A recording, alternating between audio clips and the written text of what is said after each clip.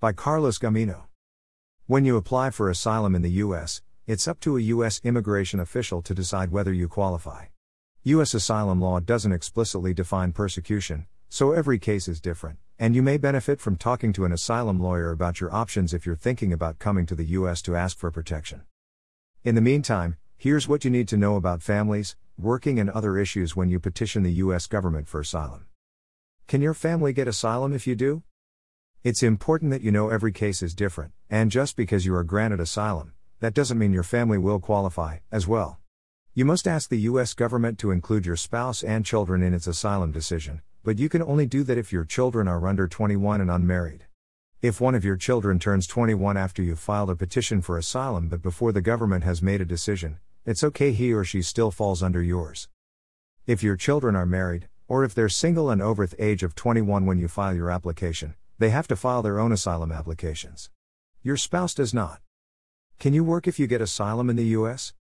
When the U.S. government decides that you qualify for asylum and grants your request, you can start working immediately. You don't have to apply for any special employment authorization documents, although you can if you want to. But before the government makes its decision, you can't work unless you have been granted employment authorization. Here's the catch on that, though: you can't ask for employment authorization when you apply for asylum.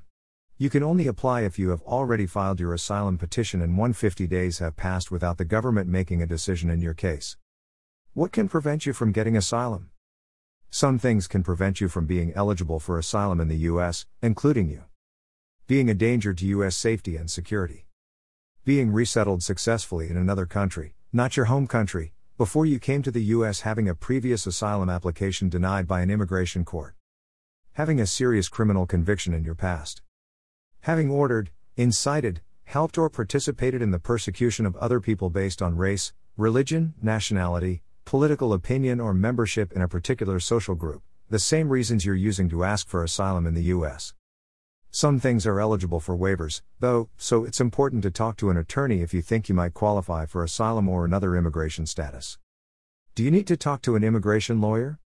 If you're considering coming to the United States, whether you need to come here to be safe or you'd like to immigrate for other reasons, you could benefit from talking to an immigration attorney in Milwaukee. Call us at 414-383-6700 right now to set up a consultation with an immigration lawyer. We'll answer your questions and give you the legal advice you need. Carlos Gamino.